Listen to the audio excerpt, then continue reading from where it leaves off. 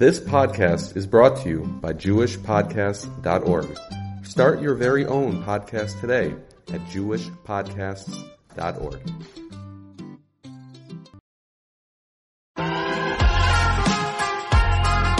You're listening to the Yeshiva of Newark at IDT Podcast. I'm your host and curator, Rabbi Avram Kivelevich, and I hope you enjoy this episode. Shalom, this is Meir Einei Chachamim Schmoozing with Rav Meir Schiller.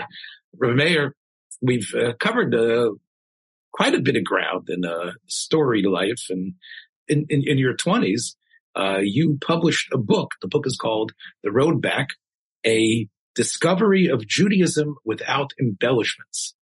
First of all, authors are always asked at the end why they gave the titles. I'm actually more interested in the subtitle than I am in the title. My goal there in the subtitle was that this was going to be a discussion of mere orthodoxy, meaning that although towards the end I do present various camps within orthodoxy, my goal was to say this is the unfettered presentation of Torah Judaism, and that whatever cultural or historical amplifications have taken place over the centuries, but I was trying to just get at the core of it. So that's the Judaism without embellishments. By the way, the book is available on Amazon. They said they have one left, and you can get the first edition for $50. So tell me, I mean, you had just begun your teaching career. What motivated you to write a book at this point? It was actually long before my teaching career. I was still in Kollel at the time. Actually, it took me several years because I could only work on it at night because I was in Kollel during the day. So I would say I began work on it around 76. My goal was to be able to present a somewhat persuasive case for Orthodox Judaism to Jews who knew nothing, and perhaps to clarify for Jews who did know something a bit of the essences of the Torah faith. And I worked on it at night, handwritten. I did not type. I had no typewriter. Handwritten at night, sometimes listening to a Ranger game in the background, but at night. And the reason why I began work on it was that at that time I was in conversation with Rabbi Norman Lamb fairly frequently. I would call him when I wanted to discuss some aspect of Hashkafa, of Jewish thought. And at some point he urged me to put my thoughts down in writing.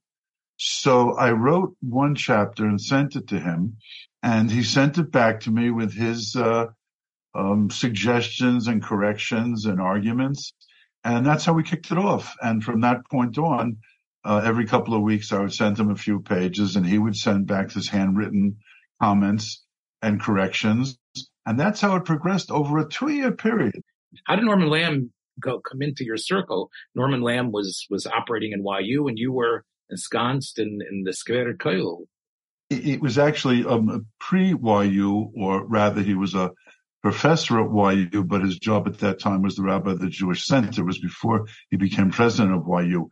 What I did in those days was I would read books at night, again, because there was no Kollel at night, and whether on Jewish religious ideas or a general social philosophy, cultural philosophy. And when I would finish the book, if the book interested me, I would write down topics that I wanted to pursue with the author. And then I would, by hook or by crook, get the phone number of the author, and I would call them at night.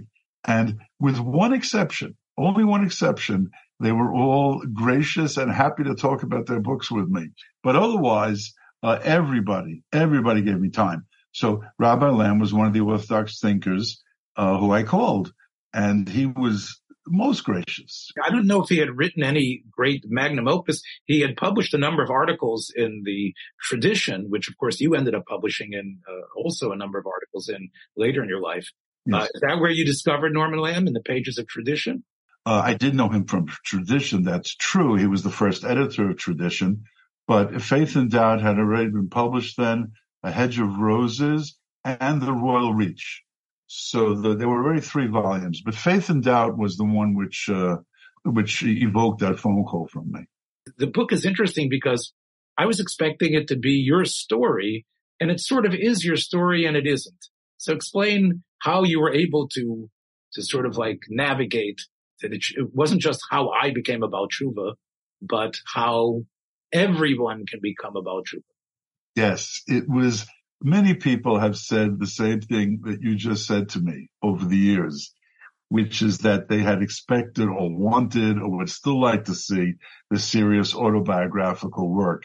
But it was a sense of an autobiography of ideas. In other words, these are the ideas that led me towards orthodoxy. This is the orthodoxy I discovered, but it wasn't phrased in that sort of personal sense. It was a catalog of the path that I took in terms of ideas. Right. And you sort of were, we knew, I mean, you gave us enough in the introduction and throughout that we realized that you had come to orthodoxy, but you weren't interested in letting it be your story. You wanted it to somehow speak for others. Although again, they would have to sort of inhabit the same intellectual mindset that you had laid out on the table in order to really proceed the way you did. Again, the book has inspired many, but it's not necessarily what we would call an inspirational book. Right. Your first comment that it is sort of based upon a realm of ideas that I inhabited is certainly true. It is sort of based upon a reading of world history, or at least of European history, which sees the Enlightenment as sort of the turning point of everything and not in the usual positive sense. Rabbi Elias in the Jewish Observer wrote a review of the book. He was in charge of the book section of the Jewish Observer at that time. He wrote a review which was largely positive, but he sounded some dissenting notes when he criticized my easy conflating of Jewish and Gentile history. In other words, he didn't like the fact that I saw this Gentile change through the Enlightenment, or maybe going back to the Reformation even, that he didn't like that reading together of the Haskalah. Now, of course, in terms of history, I think his argument was weak, but I understand that he wanted to always extricate Klal Yisrael from the rest of mankind. And he saw this easy conflating of the Berlin Haskalah with the French Revolution as something that he felt might undermine the reader's sense of Jewish uniqueness and isolationism. And you mentioned to me last night that the book was reissued a second or third time, but have you ever thought about redoing the book or revisiting the book? Around, must have been 20, 25 years ago, Feldheim came to me and they asked me to reissue it, and I could, change or alter anything I wanted to.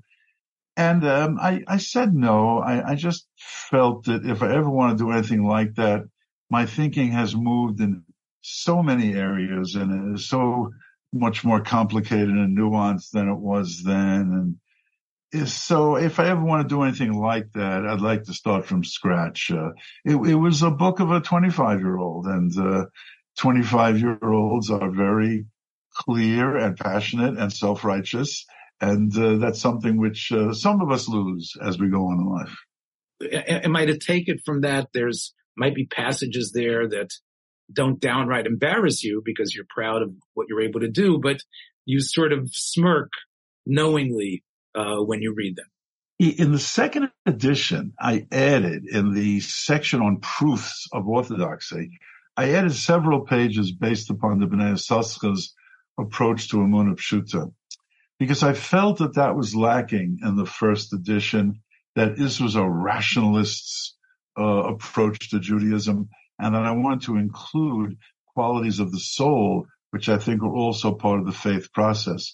So that is an example of something.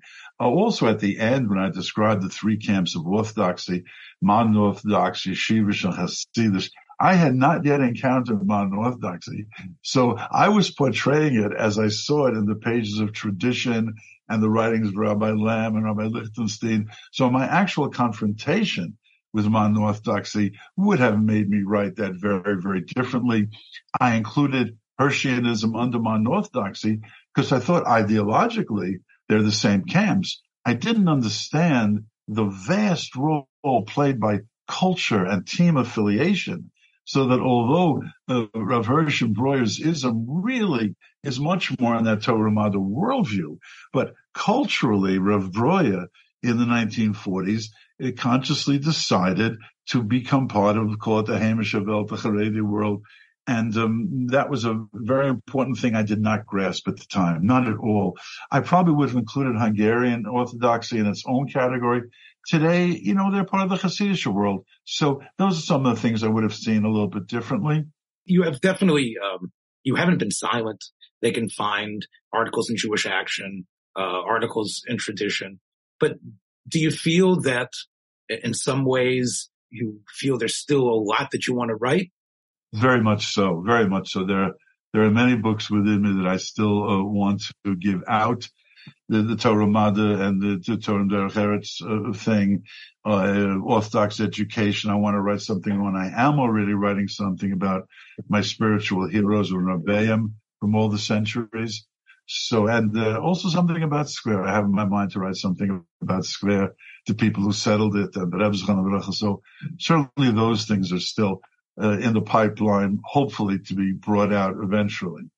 Again, what I would say is that part of the appeal, I think, of that book, but I think it was still on riding the crest of the great Al Tshuva movement that was spurred by the 6-Day War. And I think that even though, it was 10 years later, but I think that was part of what, here's another book, to give to a seeker. Here's another book to give because maybe, you want to embrace orthodoxy. There was, NCSY was flexing its muscles at that time. So, and I think that was part of the reason why your book was seen in the way it was. Feldheim actually stuck into the back of the book a list of Baal Tshuva's yeshivas and institutions. I don't know if in the first edition, but certainly in the second they had this list. And I was not happy with that because I didn't want it to be that kind of sort of aggressive proselytizing book. You read this book now, go to the local or Sameach or Eshet Torah. But they assumed that I would have had no problem with it. But it's okay, it's there. Yeah, you mentioned the fact that it's the book of a 25-year-old. Now, I think one of the things that when people look at the writings of Rabbonim, they don't take into consideration what we just said, that what the Rav wrote when he was younger isn't necessarily his das now. There is even a whole type of science of discovering manuscripts of the Gedolei Yisrael.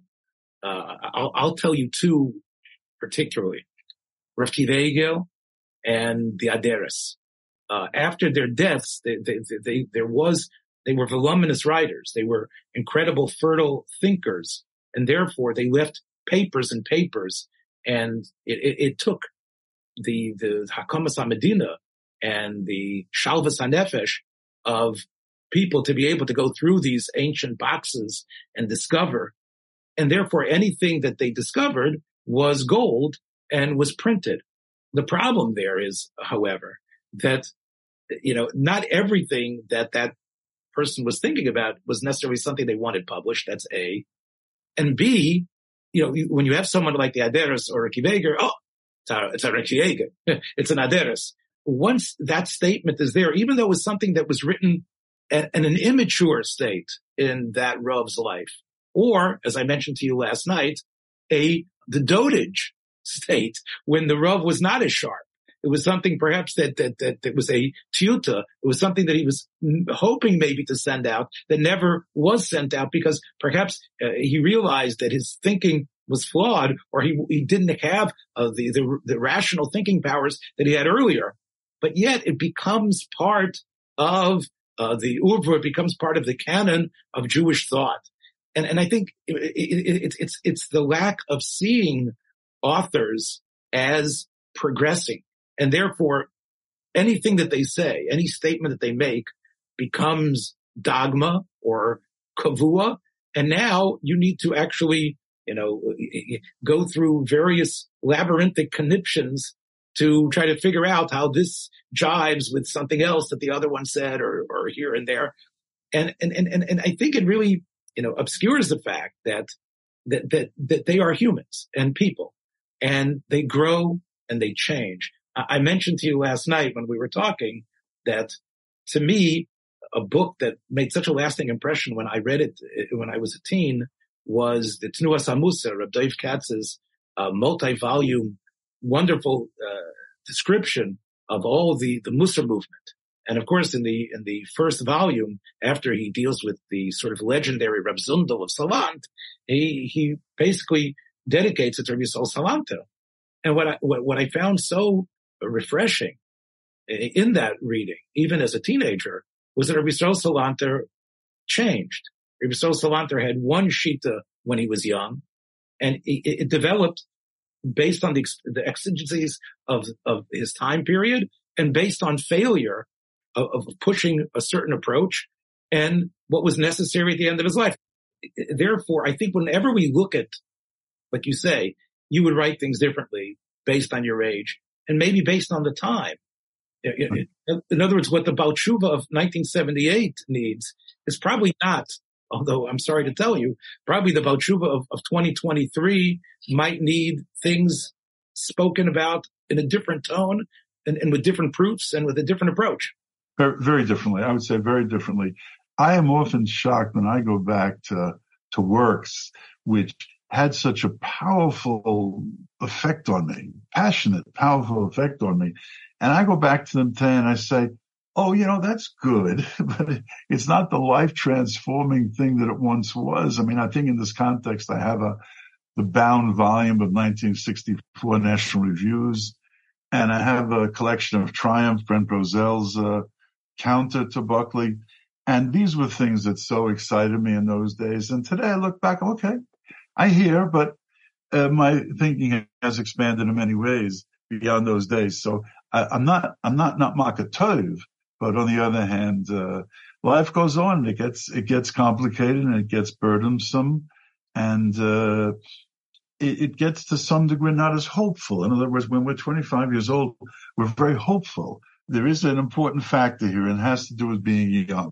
There is an important story here. Rabbi Lamb had arranged for the Schaffstein brothers, and Rabbi Lamb had published a lot of things for many authors through them. So I sent my manuscript to them, my bulky handwritten manuscript to the Schaffsteins, and they summoned me to their offices on Canal Street on the Lower East Side, and they were very sad to tell me that they didn't think there was a market for this whole Baal Tshuva thing. It's going nowhere. This must have been like 1976 or 77. It's going to peter out. Nothing's going to happen. So they're not going to publish the book. Now, today, I probably would have just taken the manuscript, licked my wounds, and gone home. But being the age that I was at that point, I wasn't going to give up so easily. And I walked across the Lower East Side to Feldheim, used to have their Svarim store on East Broadway. So I walk in there, and I'm looking around. The place is empty, so it seems, but I detect the faint smell of cigar smoke, and I go to the back of the office there, and there is Mr. Philip Feldheim sitting there with what do they call those old time, the adding machines. He's sitting there with an adding machine, smoking a big cigar, and I tell him, I just wrote this book, and the Schaffsteins has rejected it. You want to have a look at it, maybe? So he asked me, what's it about? And I told him. He said, okay, give it to me. I'll take it home. I had one copy. There was one copy. And I entrusted it to Mr. Phil Feldheim. And a few days later, I get a call from him saying, yeah, he's interested. Let's proceed. Let's go further.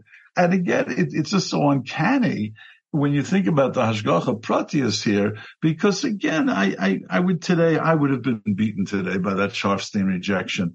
But in those days, there was no being beaten at all. And, thank God it worked out well. I wanted to talk about Hirsch. And by the way, I want to tell you that, I was once involved in teacher, advancing your education. It was necessary for the outfit I was working for, the high school I was working for in Chicago, that the teachers would take advanced courses to push their envelope of their pedagogy and their knowledge. So we were meeting with a bunch of other rabbeim. And I remember that I was making a point, And I said well, the way Hirsch explains this idea, and I remember there was a Kohen Laman who was starting to become a high school Rebbe. He stood up and said, Rabbi Kivelevich, I object. You keep on saying Hirsch, Hirsch, Hirsch. That's such a lack of kavod. So I said to him, okay, so the next time you quote the Sforno, should somebody be meicha on you as well to say that, here's what you've done? Good. So, I said, I said, Adarab, I said, it's really a sign of how he's become such a Yesoid. I said, of course, I know that he's Rav Shamshin ben Rav Fol Hersh, but I'm saying, to believe me, I have the ultimate kavod for him. So I think though, and I know you've written about him, one thing that I think you see by Hirsch, and this is a point I hope you'll be able to explain, as incredible as he was, and so much of it self-taught. Remember, and I think, when he goes to Mannheim to learn with the Aruch LaNer, he's going to college, to Bonn. He just knows that he's going to be able to cross the river and spend some time with Rabbi Yaakov Ettlinger as well. His purpose was to go to college. That was his purpose. But he knew he wanted to learn. And even though he had tutors when he was young, he didn't have a cheder background. He didn't have the background of the normal Gedolei Yisrael. So his accomplishment of what he was able to do, even his ability to write rabbinic shuvas, is astounding.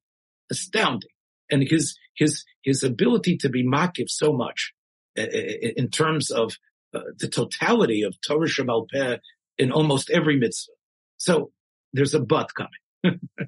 And that is that I don't see, and he in some ways he is there's a stasis about Rav Hirsch. There's an immense beauty to his German prose. The people who read German talk about how you can cry over his poetry of language, but his essential yesodis that he laid down as a young man in the 19 letters of Ben Uziel. It seems like those are the same yesodis that he wrote, the revisits in Chorev, and basically become the basis, more or less, of his explanations of mitzvahs in his Parish on Chumash and others.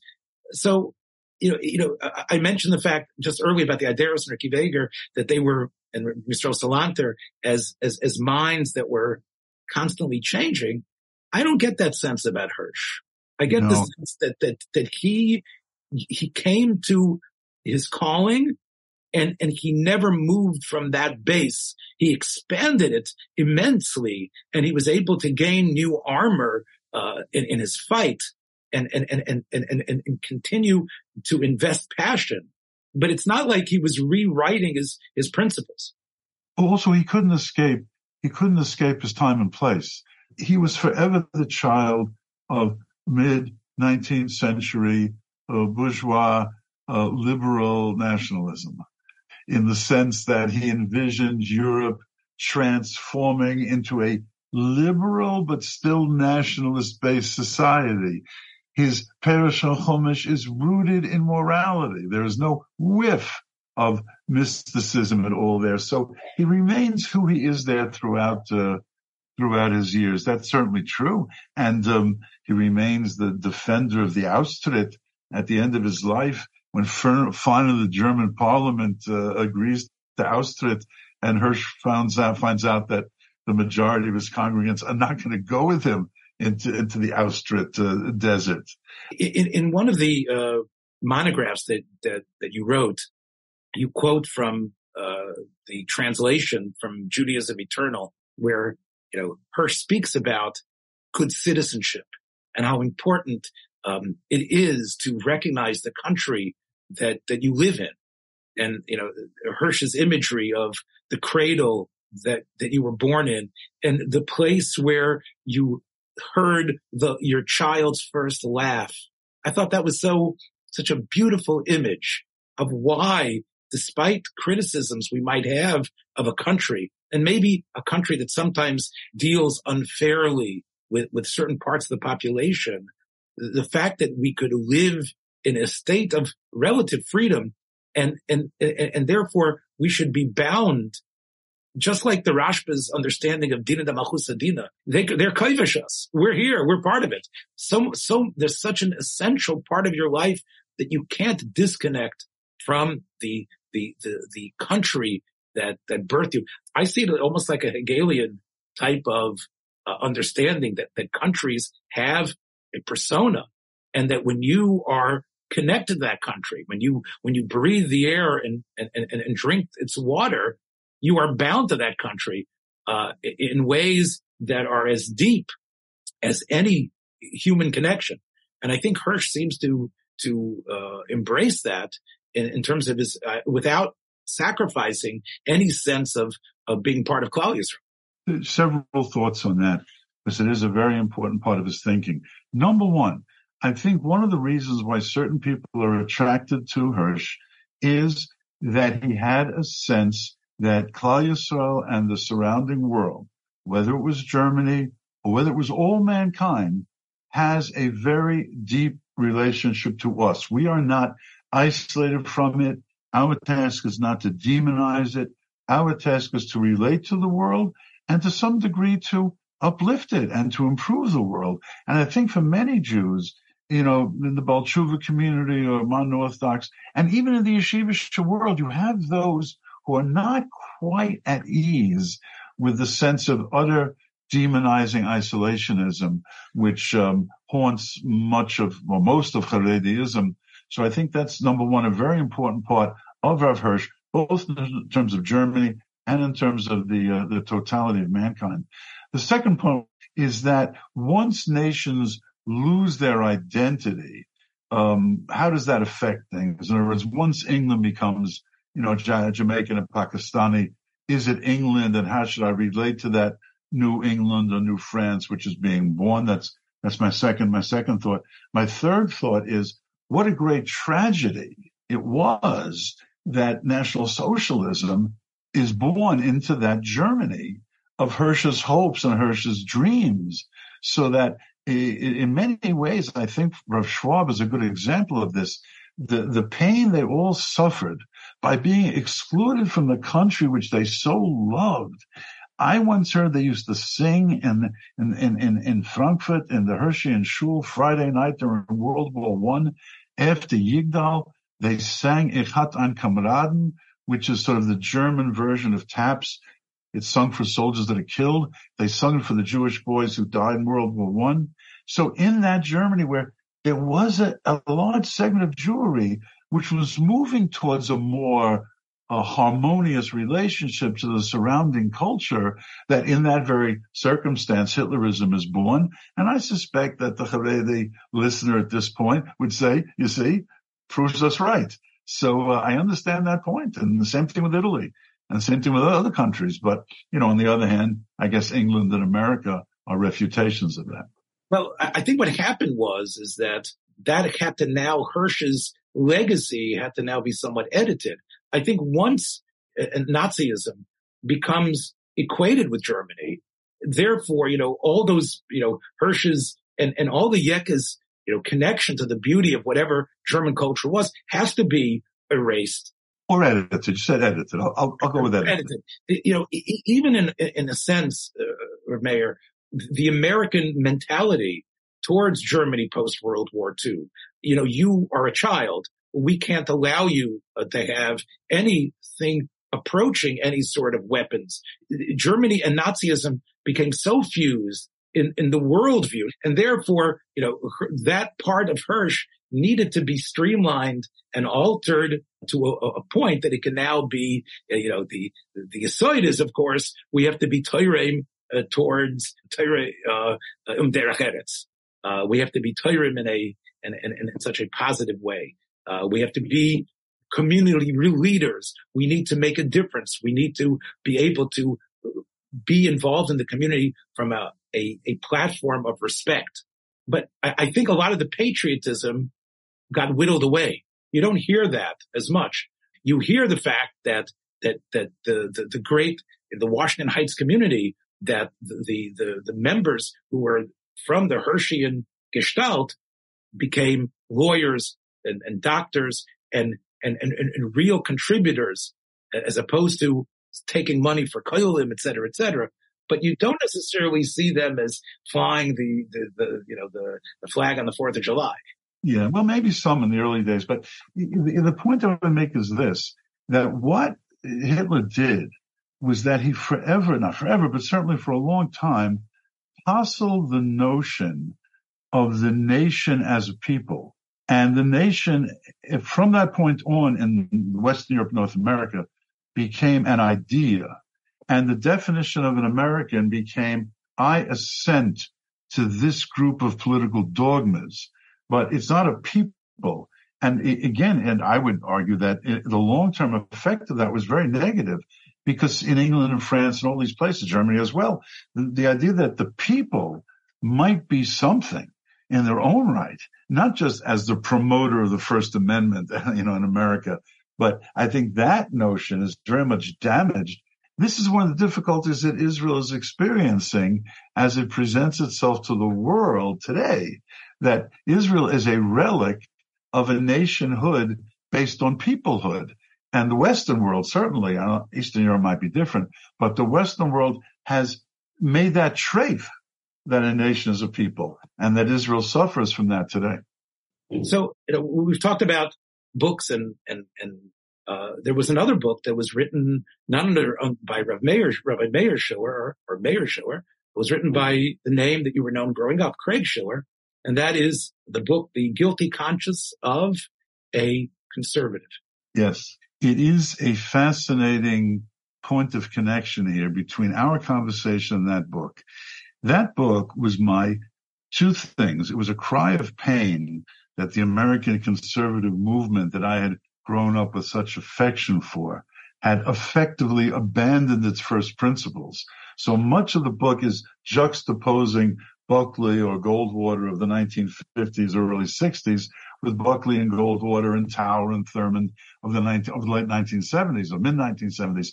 So it was this sense of the absolute change which had overtaken this movement. That was the first part. And the second part was sort of an advocacy of more of a populist vision, which would abandon some of the attachment to utter free enterprise, Adam Smith notions. But that was that book. And it was really, I think in a way, it is a theme that has haunted me all my life, which is I become attached to a set of ideas and a movement and a person. And then that movement or set of ideas steps out into the real arena of life as lived. And then arrives the point where the movement begins to compromise.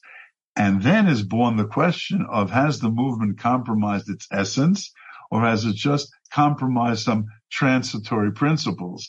And again, this has been with me throughout my life, whether it's the American conservative movement or Square or YU Rabbi Lamb's Torah Mada. I'm always haunted by this sense of what was essential in the doctrine and what may be jettisoned from the doctrine. So that was what that book was about. And that was published almost at the same time as The Road Back, right? Yes. There is one other story about what a young man does. I had sent Arlington House Publishers, they were the conservative publishing house of that day, I had sent them a handwritten first chapter of that book. I didn't hear back from them. Now understand, in those days I didn't drive. So Chol HaMoed, I asked one of my friends from Square who did drive, I want to drive over to New Rochelle where Arlington House Publishers is located. And I'm going to ask them, what'd you do with my chapter? I sent you this chapter. What's the story? So we drove to New Rochelle. I went into the building. In those days, there's no guards. There's no security. I just start wandering around the halls of this building. And I find an office that says Richard Band, editor-in-chief. So I knock on the door. Okay, who are you? I'm dressed up, Chol HaMoed, Dickstrahl, Bekish, the whole thing. I said, I sent you that chapter a couple of months ago. What's the deal? So he said, all right, sit down. So we started schmoozing, and he was sufficiently impressed to say, okay, write a few more chapters and we'll see. And from that came The Guilty Conscience of a Conservative, because again, I didn't take no for an answer. Did your other book also generate some critical interest? Oh yeah, no, in that sense, all the major conservative journals of that point reviewed it. National Review, Human Events, Modern Age, Chronicles, everybody reviewed it. So, it did make quite a splash at the time. Did that, give you the blessing of some new, friends, of people who connected to you through that book? Well, again, you have to always know that I'm always searching for Rebbeim. So of the people that I dealt with in terms of the book and I spoke to, there were a few that I enabled them to join my pantheon of heroes who continued to be my Rebbe, Professor Thomas Molnar, Brent Bozell, a few others that I picked up at that point that stayed with me throughout the years. So yes, but not the conservative movement.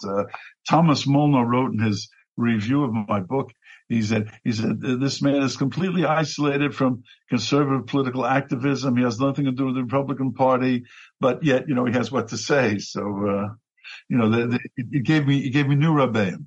Well, again, part of why writing is such a fundamental part of what it means to be a human being, because it allows our messages to be conveyed beyond the spoken word. And it allows you to connect to someone that you wouldn't physically be able to meet under any normal circumstance.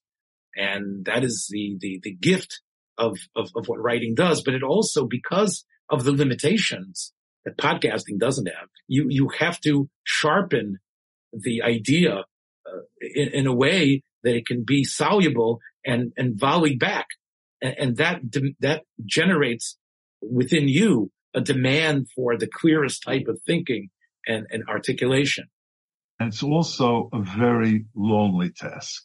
I think we shouldn't forget this, that writing is a lonely task. You're sitting there with your pen or your typewriter or computer, and you're not getting any immediate feedback. And hours you got to sit there with no human contact and no human verification of what you're doing or saying. So in a sense, being a Rebbe is a far easier task because you're getting daily feedback. But the writer's job is a very, very lonely one. And a person should only enter into it, I think, if he's capable of enduring bouts of long periods of loneliness. And I think that's part of what restrains many from writing, because you do need a lot of self-reflection.